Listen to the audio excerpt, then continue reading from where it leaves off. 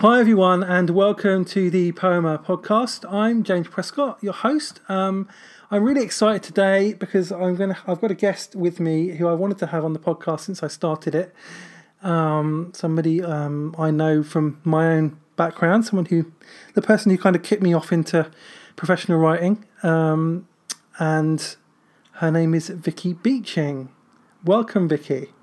Hello, it's so lovely to be with you. Vicky is an author and a broadcaster and a equalities campaigner, and she's just about to release her first book, which is her memoir called Undivided, and we're going to be talking about that today. So Vicky has a very powerful story, and we're going to talk a bit more about that today. So yeah, welcome, Vicky, and just tell us a bit about what this book is about. Yeah, well, thanks again for having me. It's a book that tells my journey really across my whole life. So it starts at childhood and brings you right up to the present day. And it talks as honestly as I possibly could about the twists and turns of my journey with faith and with being gay and other themes as well. Things like mental health really play a prominent role too. So it's basically my story of growing up as an evangelical Christian, then finding myself getting involved in worship leading and songwriting at a really young age, and also realising at that same young age that I was gay and having no idea what to do about that, and the stress and the trauma that caused for me of feeling like I was really being ripped into by these two things in my life that both were very important. And yeah, the book just follows my journey through, going to Oxford, studying theology, wrestling with my faith and my sexuality there, then off to America to sign a record deal and begin playing in mega churches in the US. And then, finally coming to a crunch point about needing to, decide that I had to admit that I was gay and come out, and all that's happened since. So that's the broad sweep of the book. Yeah, that's a very, very short summary of a very powerful story. It's because the weird thing is I grew up with.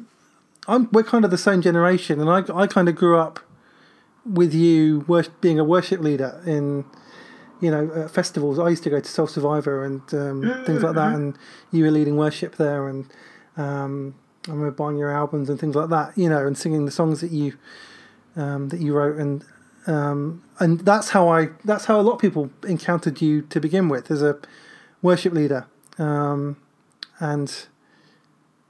then kind of things started to change. I remember the last album you brought out, which was I think your best album actually. Oh, thanks. I forget what it's called. Called it Eternity Invades. Eternity Invades. That's right. Yes. And just after that, Vicky did some coaching with me while you were getting treatment for the illness that you had, which is talked about in the book, and we'll talk about that later.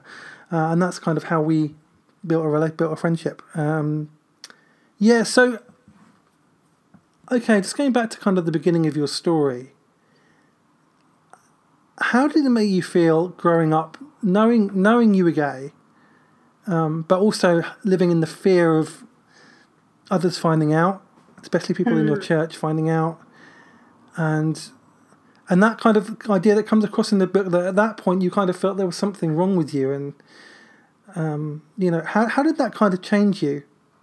Yeah, it was really interesting to see my personality shift, and I know a lot of people do experience a bit of a different personality when they hit their teens anyway, but I had been a really kind of bubbly, outgoing, chatty little kid, always with a smile on my face. And when I reached the age of 13, and it really began to dawn on me that I was only attracted to girls and not boys, it was such a shock. And I knew what the church thought about it. And this just overwhelming sense of shame filled me that I'd never experienced before, because I'd always believed that God loved me and that the church was my family and all of those important things that you kind of want to feel as a Christian, and suddenly there was this sort of secret that I had to keep. I didn't feel able to talk to anyone about it.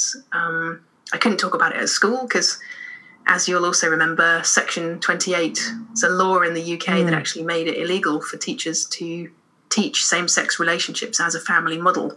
So there was never anything at school, at high school, about same-sex relationships as a viable option. And then obviously church, I couldn't talk about it. And my family are very evangelical too, and I didn't know what they would say. So yeah, like you say, it was just this sense of having this massive secret inside me and so much shame. And my personality really changed. I became withdrawn. I became sad and anxious. It wasn't necessarily stuff that anybody really would have noticed, because obviously I was just a teen, kind of locking myself away in my bedroom, not wanting to hang out with my parents, which is fairly normal for any teenager, isn't it? But it had a real impact on me from that young age. Yeah, I mean, near the beginning of the book, you share a story about, I think you were travelling to a worship event in London, and you were on the Underground, and sitting on a bench in an Underground station, and getting up and going near to the platform edge, thinking of throwing yourself off. It's quite a powerful story, and I had no idea about. Most of us probably wouldn't have had any idea that it got to that point. I mean, tell us a bit about that story, about how it kind of got to that point where you kind of felt like there was no way out. I thought a lot about whether or not to really include that story in the book, but I felt like, for the sake of shining a light on what it really can be like to be LGBT and Christian, feeling this sense of shame and fear and isolation, I think people need to know how dark it really can get. And I decided to talk about moments of suicidal ideation because I just wanted to just help other people that have been there to realise they're not alone, and also to help the church realise that this is an urgent issue. It's an issue of life and death. I talked about the fact that it just got to such a low point for me, and I just couldn't see a future. I think that's probably the way I would sum it up. I couldn't see a way ahead for myself because I knew that I would never be able to get married, never be able to have a family of my own. And it was the isolation that really brought me to that point. It was the shame of carrying a secret, of feeling like I would be rejected by pretty much everyone in my world. I would lose my career, my ministry, my livelihood.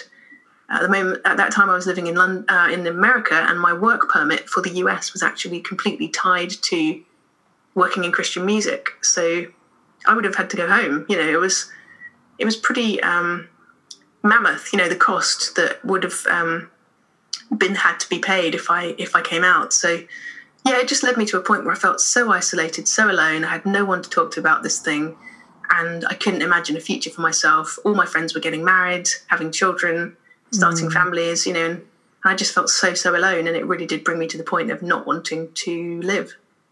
And what was it that pulled you back?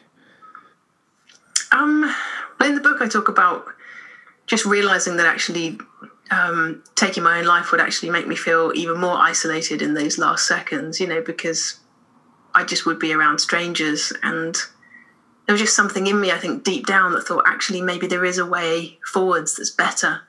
I couldn't imagine how I could come out because I knew I would lose everything. I would lose the entire ministry and career I've been building since the age of about 13. I was writing songs from my teenage years and had my first publishing deal at 17. So it all started really early for me. But I think just in that moment, I thought, actually, maybe there is hope and maybe there is a way out to be myself and have a better future. And anytime my thoughts went to that really, really dark place, it was just that tiny glimmer of hope that pulled me out and helped me to know that I could keep going.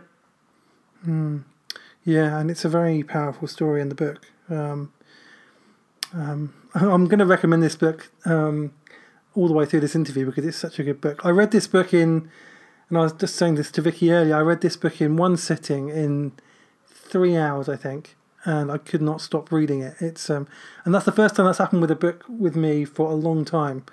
It really is an amazing book. Yeah, recommend this book. And I actually on that subject we were just talking about, I talked to our mutual friend Brandon Robertson about. Yes, I love Brandon. We were talking about increased rates of suicide and mental illness amongst the LGBT community and LGBT Christians in particular. What do you think? having had this experience yourself, what do you believe we can do to increase awareness around mental illness, but also about how kind of this toxic theology, how damaging it can be to people? Yeah, it's such an important thing to talk about. I think often decisions are made about LGBT people in the church. Often those decisions are made by straight people, locked away in rooms, just having discussions, like it's an academic issue only. And it's frustrating that often it's straight white men who make decisions about diversity within the church, especially in the Church of England. And I think I just want my story to be a reminder that it's about life and death and, mental health and the fragility of human people. And although people in a room might be making a decision about, what liturgy to change or not, or what church, canon laws and things need to be changed, for them, often they can put that down and walk back out of the rooms to their families, to their partners, to their normal lives. Whereas people like me and so many of us in the Christian LGBTQ community, for us, it is everyday existence. And I think we need to raise awareness that mental health and suicide are genuine fallouts from church teaching. Yeah, absolutely. I completely agree with you. Yeah. I read, Brandon put a book together of people's stories, LGBT stories, and some of them were from... the thing that shocked me was that this is just as prevalent in the UK as it is in America. It's a global issue, definitely, and even more so, I think, when you go to parts of the globe where we don't hear the stories told. I get emails coming through my website from people in really difficult situations, countries where it's actually illegal to be gay, even where the death penalty exists. And it's just heartbreaking, I think, to realise what's on the line based on church theology. I just really, really hope it's a wake-up call to pastors everywhere in any denomination and any country that your teaching on theology is not just, an academic thing. We've really got to think about this pastorally and realise that it can be a life and death issue for people around the world. Absolutely. Now, the one thing that's interesting for me is knowing your music and kind of growing up with it and listening to it and loving it. When you came out, and then since you've come out and reading this book as well, I found myself listening to your music more, and it's kind of meant a lot more because in the context of your story, and you actually talk about the composition of a couple of your songs in the book as well, and where that came from. And I guess for me, it's helped me connect with you and helped me connect with God more, knowing the story behind it. And what I really wanted to ask was, as a creative person, how did the songwriting kind of become an outlet for expressing what was going on inside of you, and how helpful was it in kind of facing those challenges that you were facing?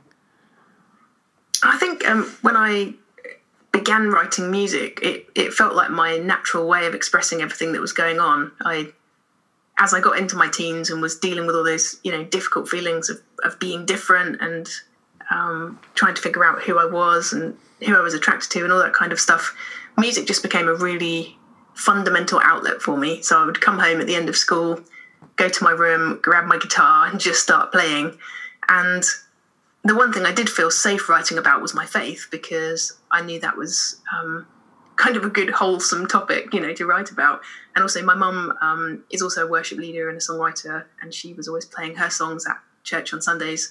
So it just kind of felt natural that I would start writing Christian music. Music just became this outlet for me. I remember one time I did end up writing a song about a girl, and I talk about that in the book, and just the deep feeling of shame that I'd used this, what I saw as a songwriting gift given to me by God, for something that I was taught to believe was sinful and shameful and dirty. And I just remember promising God that I would never ever write, love songs about girls ever again. And I just went back into writing Christian music. So but all the songs I wrote in terms of my worship music were incredibly heartfelt, and they were really important. Important prayers. I think asking God for help, asking him to be real in my life, telling him how much I loved him. And I mean them all as much as I ever did. So, but I think if I had allowed myself to feel free to write about just general life stuff, probably a lot more of it would have actually been about the tumult, going on inside me, or writing songs that were more kind of about different girls that I was falling for. And it did feel like my songwriting became quite two-dimensional in some ways. It was only about one theme, but all the songs about faith I meant and loved writing, and I'm really glad that I did write them. And how much was writing the book kind of a therapeutic healing kind of process for you? It was partly therapeutic and partly just really hard, to be totally honest. Yeah, I can imagine. I had to enlist the help of a therapist while I was writing it because it was just so difficult. And going back to those memories, I really wanted to revisit those memories so that I could write about them in a really vivid way. I wanted to be able to paint a picture of what it was like in those moments. And so I had to really, go back into those places in my head and remember how I felt. And it was actually really, really difficult. And I know we'll talk later about my physical chronic illnesses, but my doctors have said they do think there is a lot of interlink between revisiting stress and trauma and dealing with fatigue and all that kind of stuff. So it just felt like it was all wound up together. I think there is an element of catharsis when I finally got the book in my hand, whenever it was, maybe like 6 weeks ago or so. I held the book and there was just such a relief, like I'd somehow closed some door, like I told the story and I could hold the book in my hands. And I think that's when I felt the sort of therapeutic moment of catharsis, and I just kind of exhaled this big sigh, thinking, goodness, that was a really, really tough process. It took me a couple of years to write it because I was making such slow progress because of therapy and my health issues. But yeah, I felt like I'd finally crossed the finish line, and I just held it in my hand and went, I did it, somehow I did it. Yeah, I mean, there is something so cathartic about writing something. The next book that I want to write is going to be a memoir, but I'm kind of procrastinating about beginning it purely because of the reasons that you've just talked about. It's not something to take on lightly. I think absolutely, it's important work. I think for anyone to write their story, but to go into it with the right amount of support and probably a bit of professional support. I was surprised. It was sort of really, really hard at the time, but then cathartic and therapeutic afterwards. So you get the benefit once it's finished, I think. Yeah, absolutely. Actually, I will ask about the diagnosis now, because it kind of fits with what we've just been talking about. So you got diagnosed with ME and I can't pronounce it. Oh, fibromyalgia, yeah. That's the one. You call it fibro for short, that's easy. Fibro, yeah. You got diagnosed with those more recently, and obviously that limits the time you can spend working, because you only have a certain amount of energy. I think there was this analogy about the spoon, where most people have 20 spoonfuls of energy, where people with the conditions that you have only have 5, a day or something. And if you spend, so obviously writing any book is difficult, but writing this book in particular would have taken a lot of not just physical energy but emotional energy as well. And of course, with that, you're balancing all the other work you're doing is the speaking and the advocacy and all of that kind of thing. So how did you manage to kind of find a balance and find a rhythm of writing which was healthy for you? It was really hard. The diagnosis came after I came out, which was interesting. So there's basically 2 different problems with my health that I had. There's one diagnosis of an autoimmune disease called scleroderma, and that happened when I was in my late 20s, living in the closet. And it was that was the first health failure that I experienced. And I ended up in a hospital in San Diego and being told that I needed chemo for this autoimmune disease. And that was the end of my music kind of touring. Like, we put it on pause, and I had to move back to the UK and get drug treatment and all that kind of stuff. So the first kind of health crisis I had was that. And that was what preempted me to know that I had to come out. I'd just been in the closet for so long. My health just fell apart with this scleroderma diagnosis. I started the chemo drugs, and thought, this has nearly cost me my life. I have to come out. So it was almost like this one kind of milestone with my health, with my body saying, hey, something's not right. And then after I came out, in 2014, I thought I was going to have, perfect health and drive off into the sunset for this perfect life, as an out gay person. And actually, it just turned out that I'd done so much damage over the years to especially my kind of adrenal system. You've probably heard of like fight or flight, when your body's just ready for action. That's sort of the state that my body had to live in for so many years, that it's, the doctors say they think that's what triggered the scleroderma. But likewise, after my coming out, which was just much bigger than I ever imagined in terms of media and coverage and vitriol from right-wing Christians, that again took a toll on me. And I ended up getting diagnosed with ME, which is sometimes known as chronic fatigue syndrome, and fibromyalgia. And they're both quite mysterious illnesses, again, that doctors often link to stress and trauma. So like you say, I feel like I've got, the average person's got about 20 spoonfuls of energy for the day at the beginning of the day, whereas a lot of people with these chronic conditions only have, 5 or 10 spoonfuls. So it just means doing life very, very differently and having to cut back on a lot of mostly fun stuff. So yeah, I'm just trying to learn to get used to living with these limitations, and how to, care for my health and not overstretch myself. Yeah. Yeah, it must be very, very challenging. And writing a book, the nature of the book you were writing with those challenges as well, must have been quite challenging. Yeah. Yeah, and it was so sad from a work point of view, because I used to do a huge amount of broadcasting. I would be over at the BBC or Sky doing newspaper reviews or commentary on things multiple times a week. And as soon as these chronic conditions hit me, I just couldn't manage it all anymore. So I still do some, but I really do miss the amount that I used to do, because that's one of my favourite types of work. I love journalism and broadcasting. So yeah, it's just been hard, I think. And I think it's really honest as well to talk about life on the other side of coming out, that although it does get better, as the saying goes, and life is always better, I think, when you come out of the closet, there is an element of picking up the pieces of your life, and that does bring with it an element of grief, and sometimes dealing with health issues or dealing with the fallout, of what life in the closet has cost your mind and body. And with this book, I want to be honest about that, and I think that places like the church have to take responsibility for the fact that a lot of us are kind of the walking wounded. We're limping along trying to recover from years and years of being forced to live in the closet because of church teachings. And it's, it has certainly had a really massively dramatic effect on my life, getting used to these chronic illnesses, which doctors say my journey has caused. Yeah, it's sad, really. I mean, yeah, it's tragic.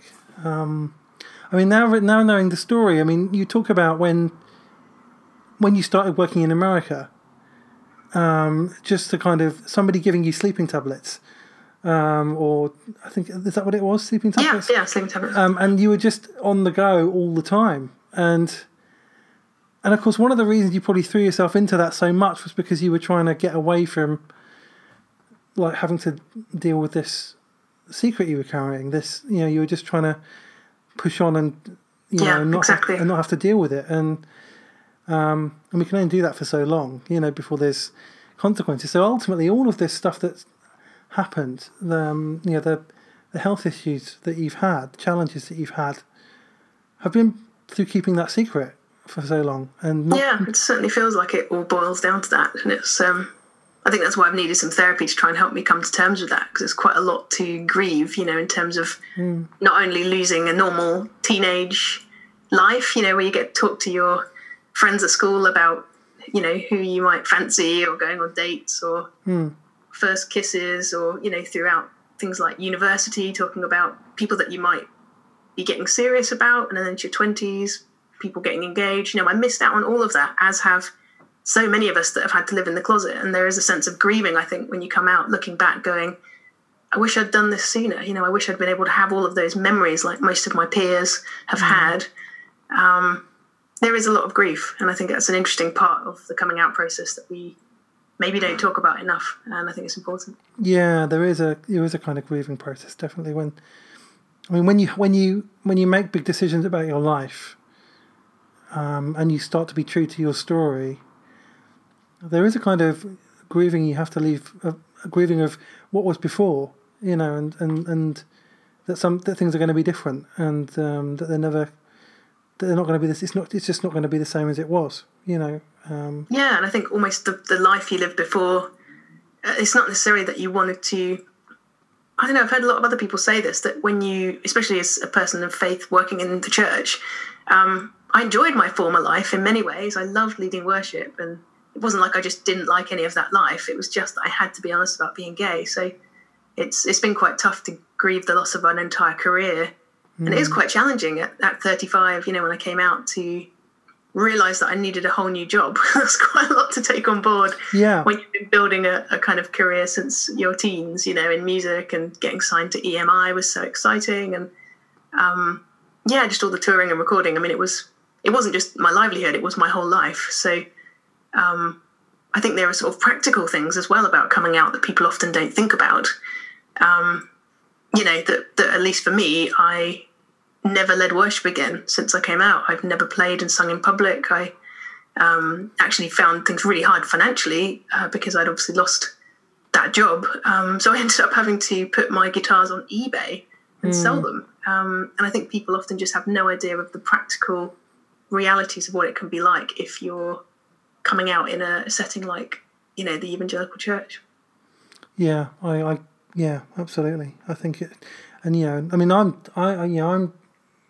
ally, but I'm not LGBT, and so I know that I have no idea what that challenge can be like, and I think a lot of people, white men, I suppose, but evangelicals, people who are not facing that challenge, have no idea of the struggle that can be, and still amazing to be an ally. I mean, I think it's been great to see you take that step, and I'm thinking about someone like Steve Chalk as well in the UK. Back in 2014, he made a very bold stand, didn't he, as one of the most well-known pastors in the UK, and that was at great cost to him. I mean, he's not gay himself; he's just an ally, and he just decided he was going to stand up and speak out for people like me, and that cost him a great deal. I know he was kind of ejected from the Evangelical Alliance, and I know a lot of places that he would have normally spoken would have closed their doors to him. So yeah, I think even being an ally is a really crucial thing, and people like you really make a difference by doing that. It's still a bold step. Yeah, I guess so. It doesn't. I mean, to be honest, it doesn't feel like such a bold step as somebody who. I mean, to be honest, I'm just going to say this.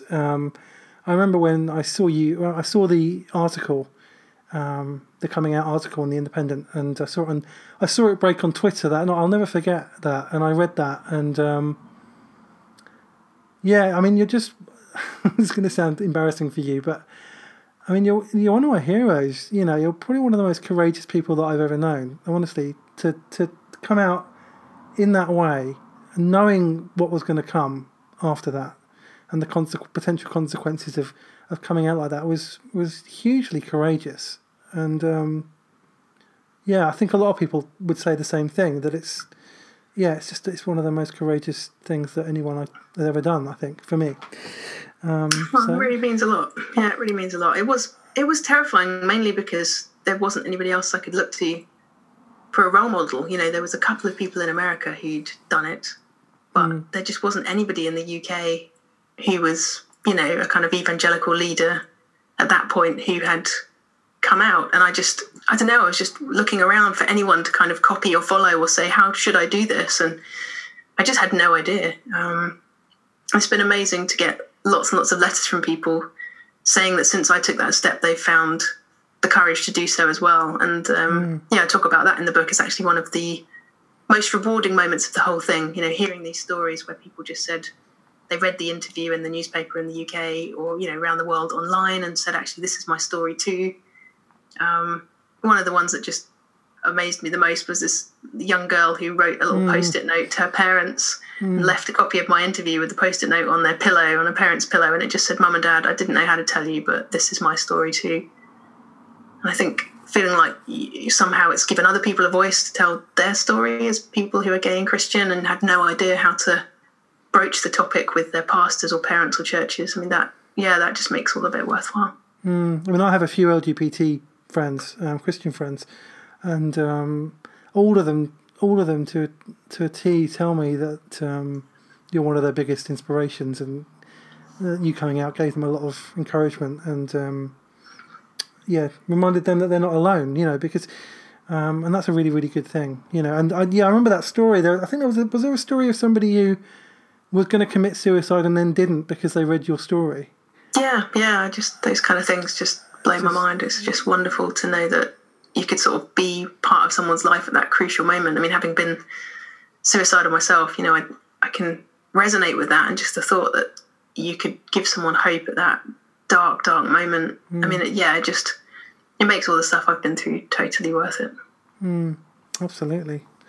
There's another topic that came up in the book for me, which kind of resonated with me, as somebody who's not married as yet, and that's about purity culture. Yes, that seemed to be a theme that kind of goes through a lot of the book, because I've talked with a lot of people about how damaging purity culture has actually been, and how it can be damaging. I mean, like I saw some research that purity culture has actually done such psychological damage to men that when they get married, they find it very difficult to, perform sexually, because of that block they've had their whole life. So, I mean, and you talk about in the book about how when you did start dating after you came out, that you struggled with that any kind of physical affection or anything like that. Yeah. Because of that stuff that had been in your head for so long. I mean, in terms of a question, what are your thoughts on purity culture now, and what would you say is a healthy expression of sexuality for people of faith? Yeah, it's kind of it's a big topic for people like us that have grown up in the evangelical church, but I think for people listening from more of a mainstream non-church life, even some of this may just sound really extreme and strange, but by purity culture we mean the church's teachings on not having sex before marriage, and that is a really fundamental line in the sand within evangelical teaching, both in the UK and the US and around the world, that this concept that you wait till marriage to have sex, and so there's a lot of teaching, as you and I both know, in church youth groups and church conferences, lots of stuff saying, masturbation is totally wrong and sinful, shouldn't be doing that. Any kind of sexual feelings at all are basically to be squashed and ignored. And then when you do start dating, there's lots and lots of stuff at Christian youth groups about being very, very careful, what you do, and even practical stuff. I'm sure you've heard it too, about where you can put your hands and where you can't put your hands on someone else, and not kind of getting involved in heavy, passionate kissing, and I mean, it's very controlling, and I think the church's motives at heart have been good over the decades, in wanting to present sex as something sacred. But I talk in the book, as other people have in other books, about the damaging nature of that purity culture, because it teaches you your whole life as a teen and as a young adult to see those feelings as something to fight against, something to squash down. And it's almost like this battleground. Like, I've read several books as a teenager about sex as a battleground, that it's you and God versus sex and sexual feelings, that you have to kind of wage war against them while you're young until you get married. But then, as many of our friends have told us, and I write about in the book too, you can get to the point of being married and not being able to switch off all of those learned behaviours, and then sex is incredibly difficult for a lot of people. So I think the book raises very honest questions about purity culture. I don't really give any answers in the book, and I don't really have any answers about what I think needs to happen in this whole thing, but I think the way the church handles sex needs to be really thought through, because lots of us have sort of been damaged as a result of seeing sex as something shameful. Yeah, and absolutely. I mean, I've done a lot of work with people, people I trust, talking about this and working this through for like a couple of years, because I had to kind of get out of that mindset myself, because it was a real challenge for me as someone who is going into their 40s and isn't married, and just the psychological damage that gets done. I mean, I think I read there was this purity ring thing in America where people in the 90s especially, where people put rings on their wedding finger promising to save themselves till marriage. And I saw some research that said that most people who did that ended up having sex anyway. Interesting. They ended up kind of a large proportion of people who took the promise never actually followed through on it, and actually ended up being counterproductive, because prohibition can kind of create a desire, to do something. And all the shame that must then have followed. The people that kind of made a vow of celibacy till they're married, and then the shame of feeling like they'd messed up. And there's a couple of Christians that have written really well on this. Sarah Bessey, yes, and also Diane Anderson. They've both written about being labelled as damaged goods. Yeah. That's the kind of language that was used around them, like in youth groups, where they would say, if people have sex before marriage, you become damaged goods and no one will want you. And I think it was the youth groups trying to scare them not to have sex before marriage. But I remember Sarah Bessey writes on her blog that she already had sex and that she just felt so shamed by that message. It's a really powerful blog post, and I actually reference it in my book because I thought it was such a powerful telling on her blog. And then Diane Anderson's got a whole book called Damaged Goods about purity culture and just how it made her feel. But you're right, it takes so long to recover from, doesn't it? Yeah, and I just wonder whether some of us will ever recover, or whether it will always be a difficult issue for us. Because you've got to actually basically you've got to unlearn that. You've got to rewire your brain. It's like retraining your brain to see sex as a good thing, as a positive thing, as an expression of love and intimacy, and something to be enjoyed, and that it's not, because purity culture kind of goes like, well, sex is wrong and evil and bad, and then when you get married, it's fine. Then suddenly it's good and nice and let's do it, and you can't just make that switch from something being bad and wrong in your mind to suddenly being okay.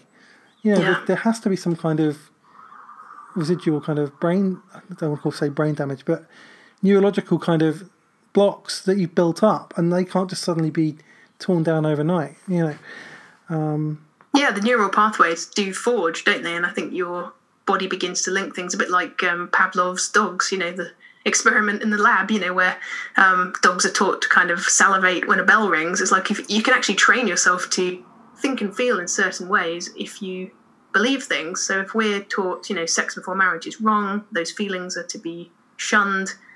It, like you say, you get married, suddenly you've had your wedding and it's your wedding night. It's almost impossible to just flip a switch and change all of those neural pathways and the programming that's been going on into your mind and body your whole life so far. It's not surprising that a lot of couples say they struggle. Absolutely. Now, just going back to kind of the response to your coming out, because you talk in the book about some of the hate you've received via email and social media since you came out, and I remember actually this week you or was it, I don't know, I think it was this week, you shared a couple of tweets about people still tweeting you and telling you what they think of you and saying really cruel, hurtful things to you about, your sexuality and coming out and things like that. I mean, and I think this is kind of it seems like it's a daily thing for you. Yeah, no, it still is. 4 years on, still a daily thing. And the messages of, I don't know, there was a huge wave of vitriol when I came out. Lots of churches just saying how utterly disgusted they were and disappointed in me, that my music would definitely no longer be welcome, that they'd all been singing my songs weekly on Sundays for years, and that they were never going to use them again because the songs were polluted. I had, people saying horrendous things like, we believe that God actually would would rather have you dead, because now you're actually leading a generation of young people astray. You know, all the people that listen to your music are going to probably believe you about being gay and Christian, that it's okay, and that, you know, it would be better if someone took you out. We wish you were dead. We hope, you know, God takes you out, and, you know, that you aren't here anymore. I mean, just horrible things. People saying that they were praying that God would strike me down with a disability or a chronic illness, which obviously was quite hard to process, as about a year later I did get both of those chronic illness diagnoses. But the hatred still comes in. And I'm quite accessible online with Facebook and Instagram, and I've got a PA box and an open website with a contact page, because I want people to be able to get me if they need help, you know, especially with young LGBT people needing support. But yeah, most days I'm wading through that kind of stuff, and it takes a toll. You know, it really takes a toll. Yeah, I mean, I was going to ask, I mean, how do you manage to deal with that? You know, I mean, how do you must have kind of built up some kind of mechanism, to some kind of process for dealing with that. I suppose therapy quite helps with that, but I mean, is there any kind of thing that you do to try and, I don't know, not numb the pain, but try to filter it out, try to just not let it affect you? Or is that very difficult? I think, yeah, therapy has been absolutely crucial, and I began to talk more openly to my doctor as well about just feeling really anxious in the face of all of that, all those threats and all of that hatred. And yeah, in the end, I got diagnosed with depression and anxiety after I came out, which again wasn't the way round I imagined it. You know, like I said earlier, I kind of thought that coming out was going to be this, I don't know, walking through this big rainbow-coloured door and out into this perfect, happy future. But again, like, you know, picking up the pieces of all that had gone on and dealing with the ongoing vitriol from very traditional Christians, it just reduced me to needing antidepressants.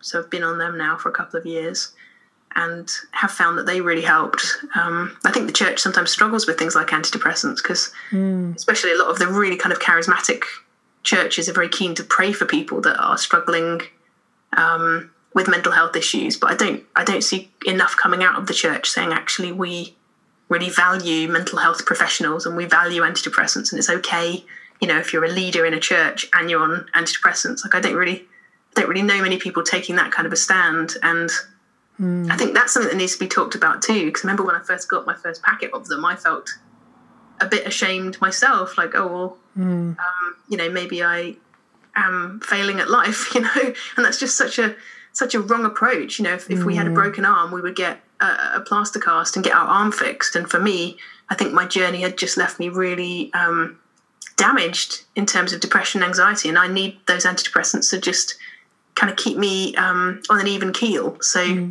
mental health has actually become a really big part of what I do now with my speaking and writing, and I just want to draw awareness to the fact that if you're struggling with mental health issues, it's completely fine. You know, that most people do. And we just need to break the taboo and get comfortable talking about it. Absolutely agree. I do. A lot of the writing I do now is around mental health issues, because I have anxiety and I've had depressive moods, and I'm a highly sensitive person as well, which is actually a mental health issue. Most people don't actually realise that, but it is. 20% of people are highly sensitive. So I do a lot of stuff around this now as well. And ironically, I was actually I had this post on Facebook yesterday, which kind of went viral a little bit, just because I was so upset about some evangelical pastor, conservative evangelical pastor, saying exactly the things that you're talking about. You know, how, you know, it's the reason people become depressed and commit suicide is because they're not connected to God. You know. Wow. And I know I was so upset when I read that. I just had to post something, and I wrote a blog post for Huffington Post, which hopefully will go live soon, about it as well, because that's just so damaging. You know, it's just part of the problem, and it's really shaming, isn't it? Because if you're a Christian and someone says that, it makes you think, oh, it's my fault. You know, I'm not connected enough to God. I'm failing as a Christian. I need to pray harder or try harder, and that's the last message anybody with any kind of mental health struggles needs to hear, isn't it?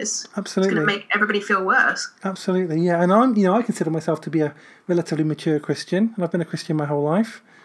And I have a close relationship with God, and I have anxiety, and I have depressive moods, and I'm highly sensitive, and I've didn't plan to commit suicide, but I definitely thought about how I would do it, and so it's just so ill-informed and ignorant and damaging for people to say that kind of thing, especially people with a huge platform, Yeah, exactly. So, and that's why what you do is so important, because you have a big platform, but you're using it for good and to provide support and encouragement and solidarity for people. I think that's really, really important. And that's why this... Yeah, I think it really is a crucial thing for the church to not be silent about. I think a lot of churches probably aren't holding those dramatic views like that, pastor that you quoted about saying, it's a lack of faith or a lack of connection with God. But I think unless churches are vocally saying, actually, we are really affirming of you talking about mental health in our church community, people just don't know. And people often believe the loudest voice, don't they? So people read pieces like that, major pastor guy in America saying those things, and they kind of assume that must be true for them. So I just think churches need to be very vocal. Even speaking about it on Sundays, just dedicating time to mental health awareness and saying, it's okay. It's okay to struggle. It's okay to need medication. And it has no bearing whatsoever on how good a Christian you are. It's just not related. It's like if you had a broken arm or a broken leg, no one would say, you have a lack of faith or you're disconnected from God. They would say, I'm really sorry that you've broken your arm and your leg. Let me help you. And that's exactly the same way the church should respond to things like depression and anxiety.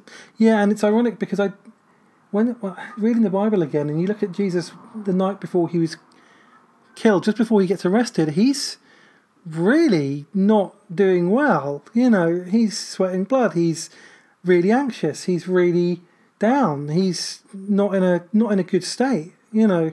Jesus has been through that as well. And I'm not saying he had depression or anything like that. But certainly that was a traumatic experience for him, emotionally and mentally that evening. Yeah, it's a great comparison. And I suppose the whole point of Jesus coming to earth was that he would go through what we go through as humans. So it's perfectly acceptable to imagine that he did experience mental health issues. And like you say, that scene from the Gospels where he's just really struggling before his death, it's, that gives us all comfort, I think, doesn't it? That God understands because in Jesus he's actually experienced the same stuff. Absolutely, yeah. So what are your biggest hopes for this book? What is it that you want to do with this book, and what would you hope that you could achieve through this book? Yeah, I had to keep remembering these reasons while I was writing it, when it was really, really tough, and when I was revisiting the hard memories and seeing my therapist and just feeling like it was all very painful. The main thing that I kept in front of me as a goal was to try and write the book that I needed when I was younger, and to try and write a book that, if I'd read it back then when I was 13 or 18 or even 20, 22, it could have changed the trajectory of my life by telling me that it was completely okay to be gay and Christian, and that there was nothing to be ashamed of. So I just hope that it's a book that LGBTQ people can read and feel less alone. I've been really honest about stuff in the book, about teenage experiences of what it feels like to be gay.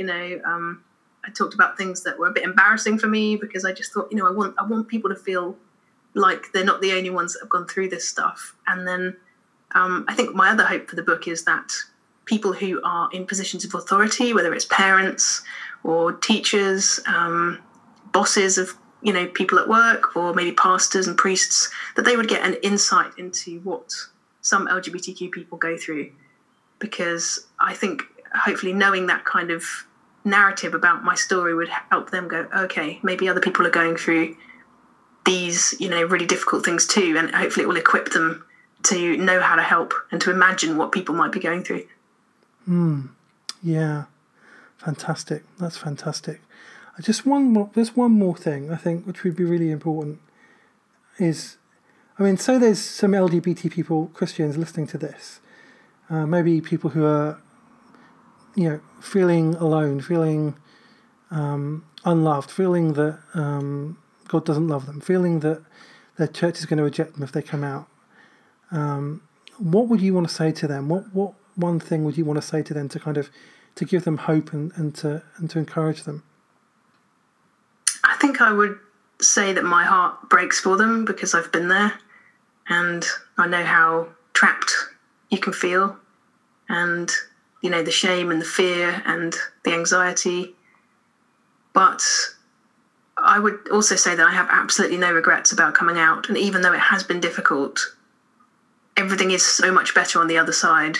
I finally feel able to be authentic, and I want that for every single one of those people, that they could finally just exhale and let out all the stress and be them without having to be frightened or shameful anymore, and to experience what it's like, to date and be in relationships and to love and be loved in the way that God designed people like us to love and be loved. It's just it's a wonderful freedom.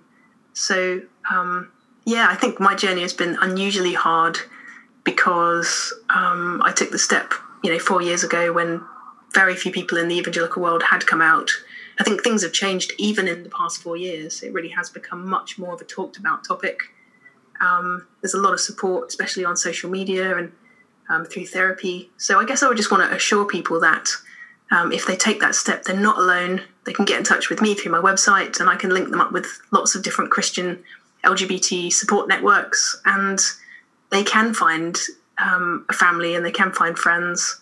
I think my only caution is just to think about coming out, make sure that you're ready, make sure that you have got a support network in place first, and that you are safe, and that you've got mental health support and all the other kinds of support that you might need if you're in a situation where you might not be accepted for who you really are. But overall, I would just say, please take the step, be who God made you to be, and it really does get better.